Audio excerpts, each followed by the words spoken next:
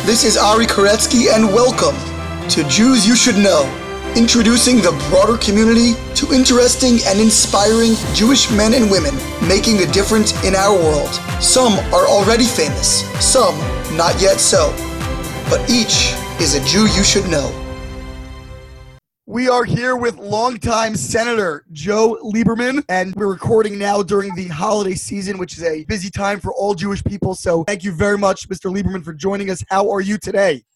I'm good, Rabbi. You know, if I told you the whole story, I'd tell you I have a little bug, but why should I tell you the whole story? Baruch Hashem, I'm alive, and we had wonderful Rosh Hashanah with family, so we're looking forward to an important Yom Kippur. Wonderful. Well, we do encourage honesty on this program, so you can tell us you're under the weather, and we'll take you warts and all. That's the truth. There we go. So, Senator, let's start with a little bit of history, just some of the basics. Tell us about where you grew up, what your early life experiences were like, in particular, maybe some of your early Jewish experiences, and what brought you into your early adulthood and, of course, eventually to your illustrious career.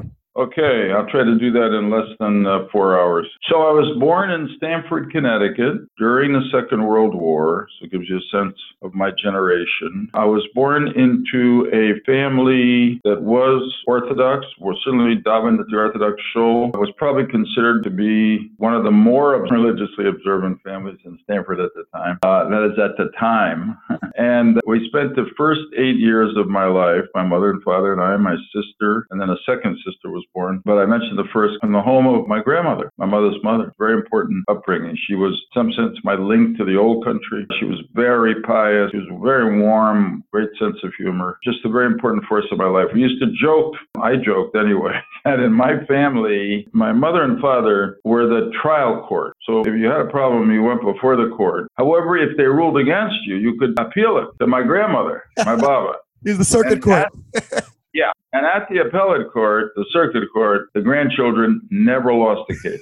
It's a long time ago, but I can see that house on Hawthorne Street in Stamford, Connecticut. I can almost smell the aromas of my grandmother's cooking and my mother's cooking. And it was a very special place to grow up, and Jewish observance was part of it in a very warm, positive way.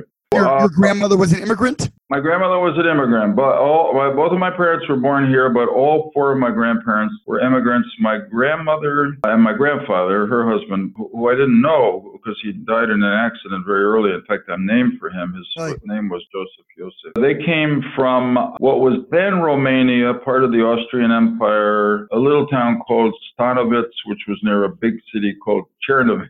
And my father's family, his father was Polish from around Krakow, and his mother was from Belarus, and they met in New York and got married. So 4 immigrant grandparents, both parents born in America. So when I was 8, my mom and dad bought our own house. We moved to it. My grandmother still came and spent at least half a week, and then ultimately the whole week when she sold her house with us. But it was a great upbringing. I mean, in some sense, I say to people, you're young, Rabbi, so there was a great TV show called Happy Days.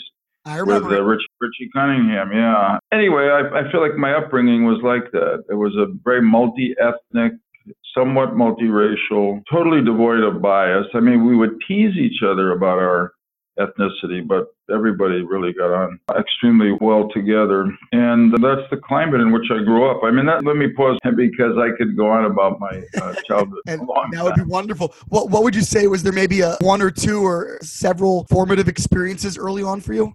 It's an interesting question whether there are actual big events. Let's say this. The rabbi of our shul was a man named Joseph H. Ehrenkrantz, of blessed memory. He was very much a modern Orthodox rabbi, a student of Rav Soloveitchik, very involved in the community. And not only did he make religious observance interesting and understandable, but he spoke to us about our obligation to the broader community. So I can't think of a specific event. I can think after my early childhood. I was already at college. It was 1963. I happened to be working as a summer intern for my senator, so I'd already begun to develop interest in public service, obviously. Dr. Martin Luther King's March on Washington was in August of 1963. So I was right there in Washington. And of course, I went and marched.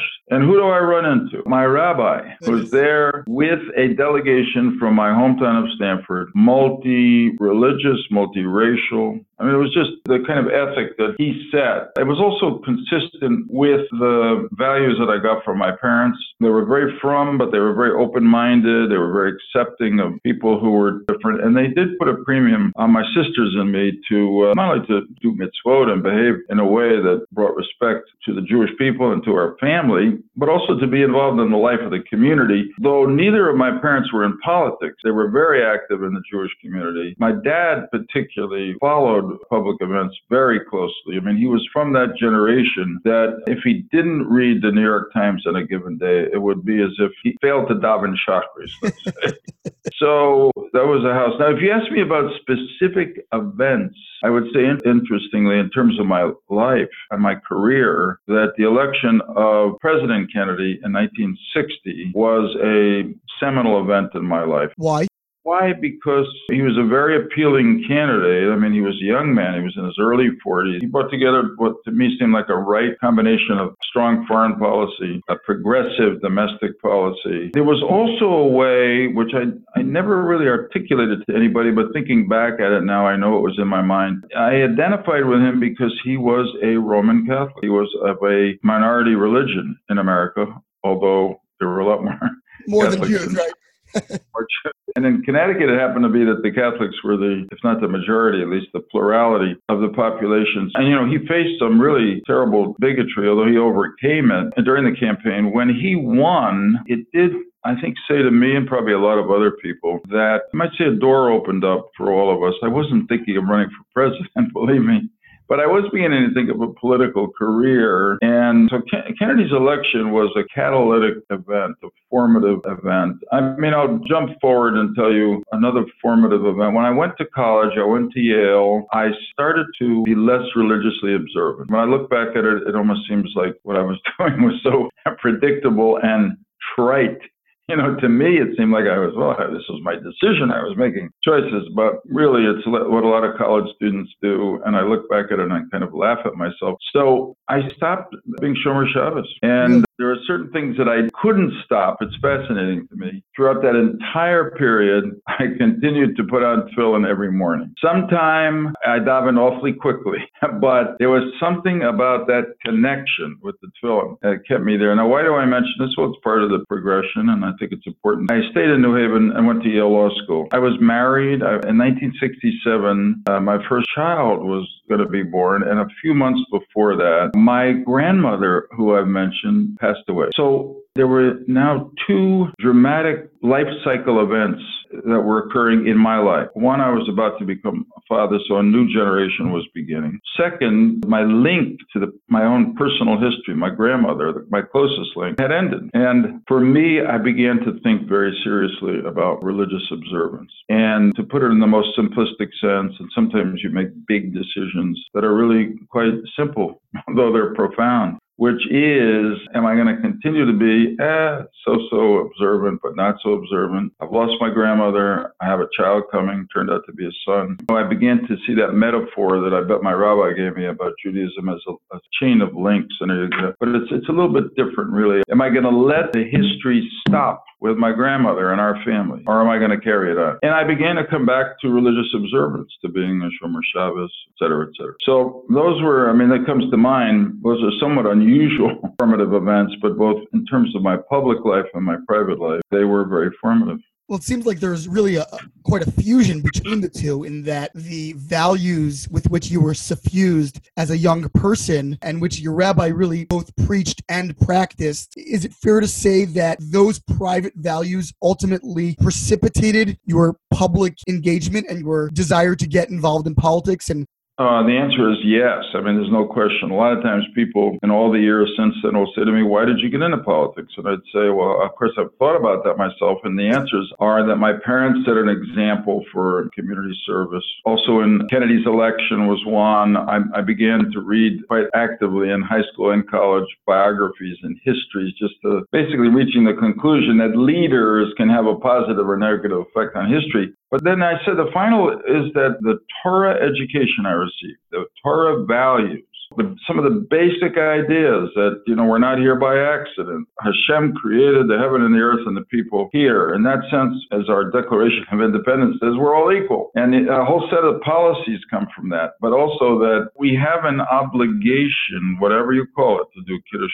Hashem, to sanctify God's name, to do Tikkun Olam, to try to better or even perfect the world, the Malchut Shaddai, under the sovereignty of God. Those are motivating values. And also, I would say, and I think sometimes this is overlooked, that Judaism is a religion of law. We talk a lot about the rule of law in different countries. It makes a country civilized or not. But the whole Jewish narrative of history, begins with the Brit between God and Abraham, the covenant. That in itself is a kind of legal agreement. But really the climatic moment is we have God's fulfillment that he remembered the covenant when the Jewish people were enslaved in Egypt and liberated them from slavery, but not just to sort of live in Egypt or to wander in the desert, although they did for 40 years. It was to go to get their essentially national mission statement, which was the Ten Commandments in the Torah on Mount Sinai. So there's a basic presumption in Judaism that, put it in its sharpest way, freedom is not enough. By our birth, we have a right to be free, but we need law. We need law to protect us from each other, essentially, and to bring out in each of us our better nature. Now, why do I say this? Because I think that set of values that I learned from my religious education had an effect on the way I saw my life in public office as a lawmaker or as a law enforcer during the time I was Attorney General of Connecticut. So, I've been really lucky. I've been very fortunate. I'd even used the term blessed, although Jews don't use it enough. I've been blessed to have the opportunities that I've had to be of service in that way. So you were a young man, obviously precocious and ambitious equally. You were at Yale University, Yale Law School. I guess you liked New Haven. And you ended up becoming a young attorney. And then just very briefly, how did you move from that early station to the real meteoric success that you had throughout the next part of your career? Well, yeah, thanks. So, I look back on it, and one thing I'd say is that there were various times in which I took risks. You have to take risks. And I could have failed, and my life would have taken different turns. But thank God, for the most part, everything worked out, although I did lose elections at various times. It's just the nature of the way it is. I always say to people who've come to me over the years, particularly after I'd been in politics for a while, and asked for advice about political careers. And I would always say, from my experience, I would say, you have to work hard. You have to go out and get yourself known and meet people. And then at some point, you have to decide, probably, unless you're very unusual, very lucky, you have to take a risk. You have to decide, I think I can do a better job at that office than the person there now. And I think I'm able to explain that to people. And then I always say to people, you're never going to be certain you're going to win. But I will just say my own value set, don't do it if you don't think you have any chance to win. In other words, you have to have a feeling that it's possible you could win. So I stayed in New Haven, much to my surprise. I always thought I'd go back to Stanford, but I got a law offer. It was a little better in New Haven than Stanford. And I think I had become close to Yale, and it was a little hard to leave it at that point. But anyway, stayed in New Haven, got active in the community, in the Jewish community, in the political community, etc. I was only 27 years old when I declared for a state senator. The incumbent state senator was running for the U.S. Senate. Most everybody thought he was not going to win that, and he would come back and run for the state Senate. He was known as a tough guy. Later, he and I became friends. His name was Ed Marcus. Nobody else wanted to say that they would be ready to run against him if he lost and came back. But I was a 27-year-old. I was too foolish and I had nothing to lose. I was on. So I stayed in. He did lose the U.S. Senate primary, came back, and we ran against each other, and I won by very little, but I won. So that started my career. I was 10 years in the state Senate, the last 6 as majority leader. I was very close to a woman named Ella Grasso, who became the first woman governor in her own right of an American state. I mean, in her own right, meaning that she didn't succeed her husband or something like that. Unfortunately, she died of cancer in 80, and I always thought that she'd be a candidate for national office if she had lived longer. But I was there for 10 years, the last 6 as Senate Majority Leader during the 6 years Ella Grasso was governor. And then my congressman, Bob Jimo, surprised everybody in 1980, said he wasn't going to run for office again. He was retiring. I never yearned to be a congressman. I was dreaming of being governor and then senator. But, I had this feeling an opportunity comes along. Who knows when another opportunity will come along? These are lessons you can learn in politics that are not always good for you. So I ran and I lost. It was quite an experience. Why did I lose? First off, I did run into the Reagan landslide, but I also didn't run a good campaign. And I learned a lot about that in that campaign. The other thing I learned is about what can be the therapeutic value of a good defeat every now and then. So I was walking around after the election, and people would come up and express their remorse, their sadness. And after a while, I said, they're treating me as if I died. I'm alive. Let's see, by that time I was 37, and I just lost an election.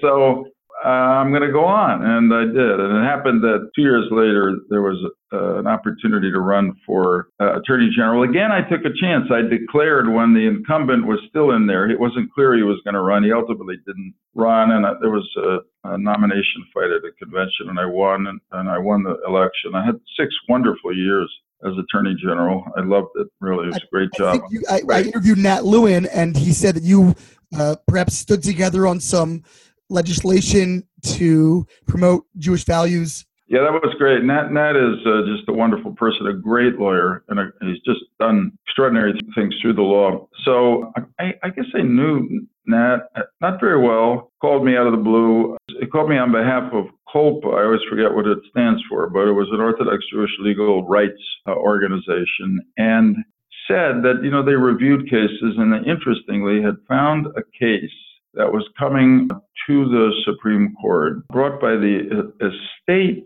of a man who had worked for a department store chain here in Connecticut. That man was Donald Thornton. It's a long time ago, but I remember it. And see, we had blue laws in Connecticut, not concerning Shabbos, but Sunday. You couldn't run a business on a Sunday. We repealed those laws. They were thought to be antiquated.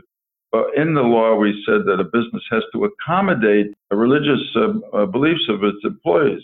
And basically, Mr. Thornton and I and Nat felt that Thornton's employer, which was a chain called Caldor, which strangely enough was founded and owned by a family that were members of my show in Stanford, the Circle of Life. So Nat said that the case was actually coming to the U.S. Supreme Court, and he was arguing on behalf of the estate of Donald Thornton, and he'd give me half the time of his time, a half hour before the court, 15 minutes for me, to argue on behalf of the state, which had an interest in protecting the statute. And we had a great time preparing. I thought we were absolutely right. Unfortunately, the court ruled 8-1 against us. Right. Sometimes it's timing, and I think that the court had just issued a couple of decisions that made people wonder whether they were really blurring the church-state line. And I think they took this as a case in which they were going to reassure people, no, we were not going to let the law protect religious observance too much. But it was a great experience, and it did ultimately lead to other cases that upheld that to the point that Nat and I hope to argue. So you were Attorney General, and then when did a Senate seat possibility? So, I have so many stories around this, I'll try to be selective. So in my mind, I dreamed of being governor, and then if everything worked out, I'd be a senator. Part of that was, I think, because of the path followed by Senator Abraham Ribicoff, who had been a governor and a senator from Connecticut, a Jewish man. I had worked for him. That summer, I was in Washington during Martin Luther King's March on Washington. And he became a mentor to me. He was really a remarkable person. So I was elected Attorney General in 1982, reelected in 1986. In 1988, there was a Senate seat up, and the Democratic Party didn't have a candidate, really, because the incumbent Republican senator, his name was Lowell Weicker, was quite popular, it appeared, and also had a fair amount of Democratic support. So the party people began to come to me and say, look, 1988, you'll be in the middle of your attorney general term. You have nothing to lose. And why don't you run? Were you the sacrificial lamb or? Well, that's why I said I don't want to be the sacrificial lamb. And then my pollster did some polling, a fellow named Stan Greenberg, and said, Weicker is not as strong as people think he is. He said, I got to be honest, in the latest poll we've done, you're 25 points behind him. When I think back to that, I wonder, how did they convince me to run? But Stan Greenberg's counsel was, unless you really follow up, if you get to run against him for U.S. Senator, even if you lose, you will raise your visibility so much that you will be a much stronger candidate for governor in 1990 when the governor is not expected to run again. And it was not an easy decision. I'll tell you a cute little story. It was Labor Day of 1987. And Greenberg came over to our house, talked to my wife and me and a few campaign leaders for me. And he had a particular scenario about how we would run against the incumbent Republican senator. And at one point, just out of the blue, he said to Hadassah, my wife, if you really want to help this campaign, Hadassah, you'll become pregnant and have a child. So I said, Stan! Not very PC. Now, the strangest thing was, we knew that Hadassah was pregnant. But it was very early in the pregnancy. We're not telling anybody. So we laughed and, oh, yeah, right away. And then about a month and a half later, I called Greenberg and I said, Stan, there are some people who listen to their pollsters and some people who ignore them. I'm telling you how much I listen to you. Hadassah is pregnant. No! So our little Hani, now 29, was born in March of the campaign year. It was quite a thing. Anyway, I finally decided to run. It was very, very tough campaign. I was way behind for most of it. At the end, I pulled kind of close. And then I won by less than 1% of the vote out of about 1,300,000 votes cast. I just tell you this cute story. Everybody always says, victory has 1,000 parents and defeat is an orphan. The night opened in my hotel suite in Hartford with a few people in the suite, not too many. It was pretty obvious to everybody I was going to lose. As the returns started to come in, and a few of the networks declared I was the winner about 9 p.m., we were not prepared to do that. We thought it was going to be very close. The suite began to fill up. When we finally decided after 11 p.m. that I could go down and declare victory, I really felt I had to talk to Hadassah for a minute. There was nowhere to go, so I pulled her into the restroom in the hotel suite, closed the door, and she looked at me and said, sweetheart, I thought you were just doing this to raise your visibility so you could run for governor in 2 years. And so I said, Baruch Hashem, who knows what hand is guiding us? We're on our way to Washington. And be careful what you wish for, right? Yeah, right. And Hadassah has been just a really extraordinary wife in every way, and really Eshet Chayil, including her support of my political activities, which are not easy. So we arrived in Washington as a new U.S. Senator in January of 1989. There's so much I want to ask you about, and with respect to a long political career from then. I guess, in our brief time, just what were some of the signature achievements that you feel most proud of during that time? And then, importantly, how did your very visible Jewish faith factor in? Of course, later on, it would become really supercharged, and we'll get to that. But just in this period in the Senate, what were some of those experiences, challenges, triumphs, both politically and religiously? So if you ask me first the things I'm proudest of, I would say first in context that everything that I'm really most proud of, I did with members of the Republican Party and the Democratic Party. In other words, they were all bipartisan. I worked very actively in the amendments to the Clean Air Act under President Bush 41 with the Democratic majority in the Senate. And I think we really improved those acts in a way that have enabled more people to live longer lives because they weren't getting sick from air pollution. I was also quite active in a bipartisan group, Senators McCain, Dole, Biden, and me particularly, the four of us, pushing the president, first Bush and then Clinton, to get more involved in the Balkans after the collapse of the Berlin Wall, the end of the Soviet Union, to stop the genocide that was being carried out against Muslims, particularly in Bosnia. And ultimately, we were successful. I'm just jumping ahead. It happened that I was chairman of or ranking member of the committee of the Senate, later became the Homeland Security Committee, then called Governmental Affairs, on 9/11. And And our committee brought forth the legislation that created the Department of Homeland Security. We created a commission to investigate 9/11, bipartisan commission of citizens. It made a very important report.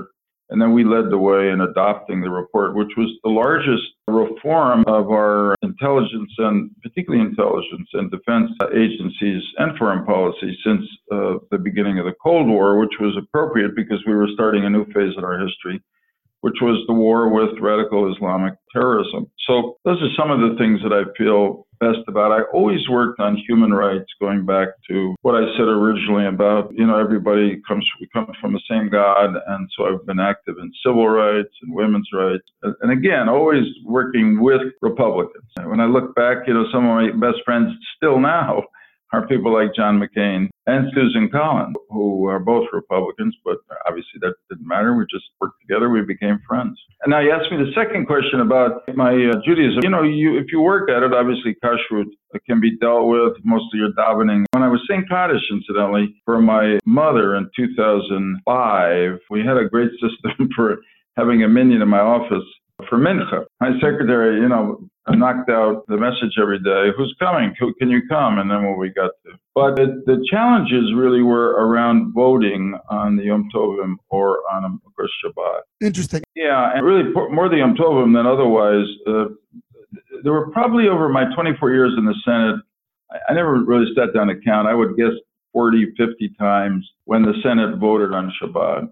And I talked to my rabbis, and they all said, if you know you're going to have to be there Friday night and Saturday, stay on the Capitol Hill. If you think you're only going to be there Friday evening, you have the opportunity to come home, walk home. Or if you know it's going to be Saturday morning, walk in on Saturday. If for some reason you don't have that advance notice and you have to take a ride from somebody who's not Jewish, and the last of all, which I never had to do, was if it's really an emergency, get in a car and drive yourself. So most of the time, I could see the votes coming, and I would either walk home late at night from the Capitol or walk in Shabbat morning. And ultimately, even though I lived a pretty good ways away, and my legs were in better shape than they are now, although I have 2 metal knees, so I'm sure I could do it again. But just don't go through the metal detectors. No, right. So it all worked out. And as I think has been the case with my observance generally in my political life, it has not put people off. It has actually, I think, brought people closer to me or given people a kind of respect that I was consistent about it. Really, going back to when I was a state senator, so there were hardly ever votes in the state senate on Shabbat, but there were testimonial dinners for people who would help me in my last campaign. There were picnics for the local Democratic organizations who helped me in my last campaign. And so at first, people were either puzzled or sometimes angry that I couldn't come. But when I explained to them that it was my Sabbath and I couldn't be involved in politics, I would do everything I could to carry out my public responsibilities, they accepted it and respected it. And really, I'd like to say to young people today, Jewish or not Jewish, that I believe we're living at a time in the history of this country where you will not have to choose between your religious observance and your personal career goals. And that's a great thing to be able to say. And I know it wasn't always so. It wasn't so in my parents' generation and certainly not in my grandparents. As a senator, I know that over the years, your own role evolved and eventually, if I'm correct, you became an independent. In many ways, you may have sort of stood alone at times, apart from your own party. Did you ever analogize that to your Jewish identity, where I think of Abraham as a man standing apart? Politically, do you ever feel like I need to stand up for certain values, even if that means I'm a man standing apart? And did you take inspiration from Judaism in that regard? Well, that's a really interesting question. I will say that in all my years, and I'm not a child anymore, nobody's asked me that question or framed it that way.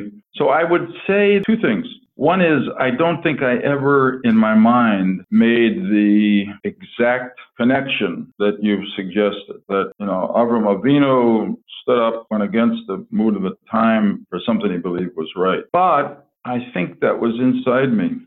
In other words, I think those were the heroic role models, people who, in a way, put values, nation ahead of self-interest or narrow interests. And I think it's part of why Jews disproportionately end up being involved in, for instance, social justice movements. Still true. Justice Ginsburg, Ruth Bader Ginsburg, has been talking publicly about this lately. It's fascinating to hear her. She didn't come from a particularly religious family. She's not particularly religious herself, but she feels that the Jewishness in her expressed itself in a sensitivity to the rights of individuals, particularly those who are being deprived of their rights, and a willingness to take on the fight, which she did, particularly before she went to the Supreme Court on behalf of women. You know, it always is a fascinating question about the effect, maybe somebody's already done this book, but how you link the Jewish ethics, and just the way you've said, stand up, do what's right, you know, work for justice, have mercy, that express themselves so often in Jewish leaders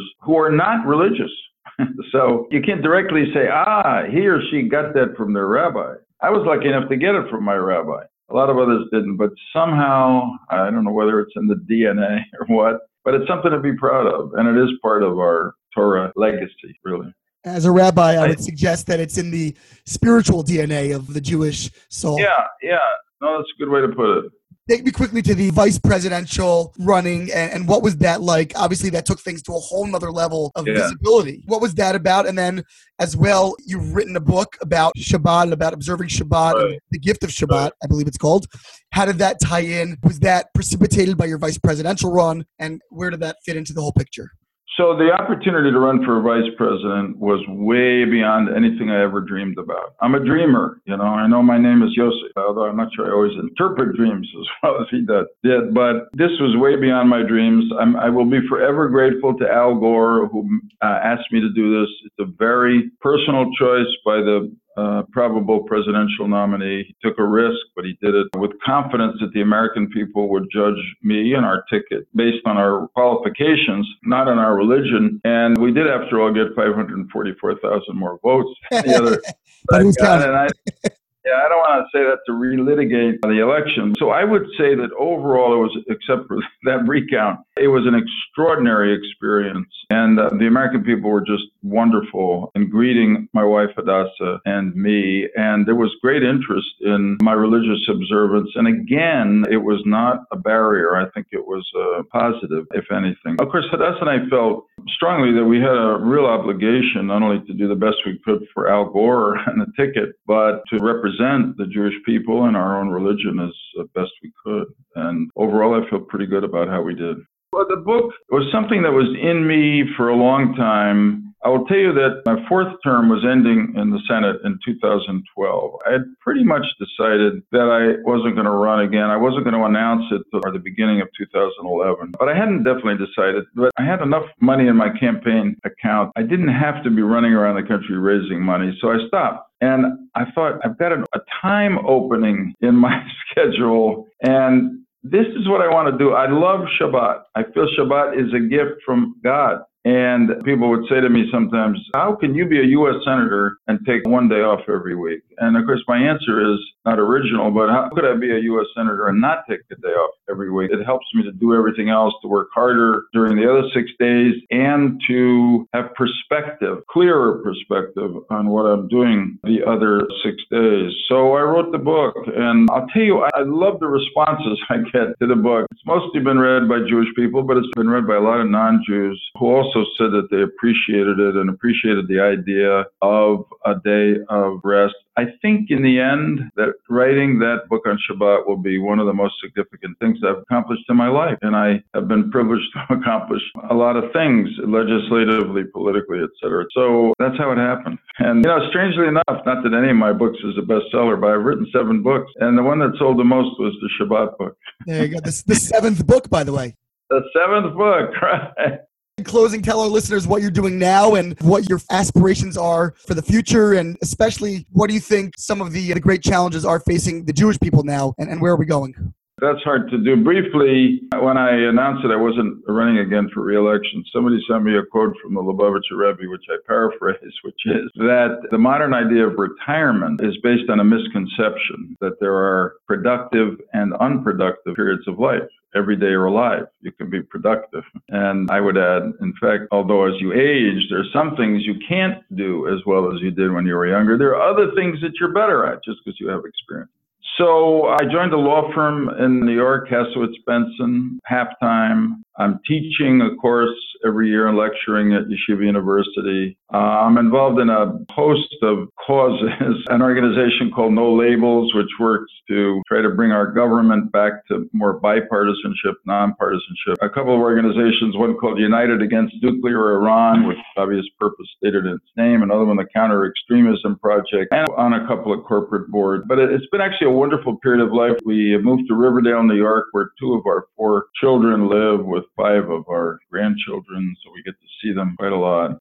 So the challenges for the Jewish people, I mean, I'm an optimist. I always say that we're living in probably the greatest period in Jewish history today. The Beit Mikdash is not in Yerushalayim, but in every other way, the reestablishment of the state, the dynamism of the state, the davening that goes on at the Kotel every day, the religious activity within Israel, and the strength of the American Jewish community. I mean, this country has been more open, more accepting of Jews than any other country outside of Israel in our entire history. But there are challenges that come with that. We know all about assimilation and all the rest of it. You know, I'm an optimist. I think that the Jewish people are an eternal people, but it doesn't get as good as it should be unless we're working to observe the mitzvot and trying, beginning with our own families, to pass on the torch, to do what I did at that moment I had when my grandmother died and my son was about to be born. Because ultimately it's up to us.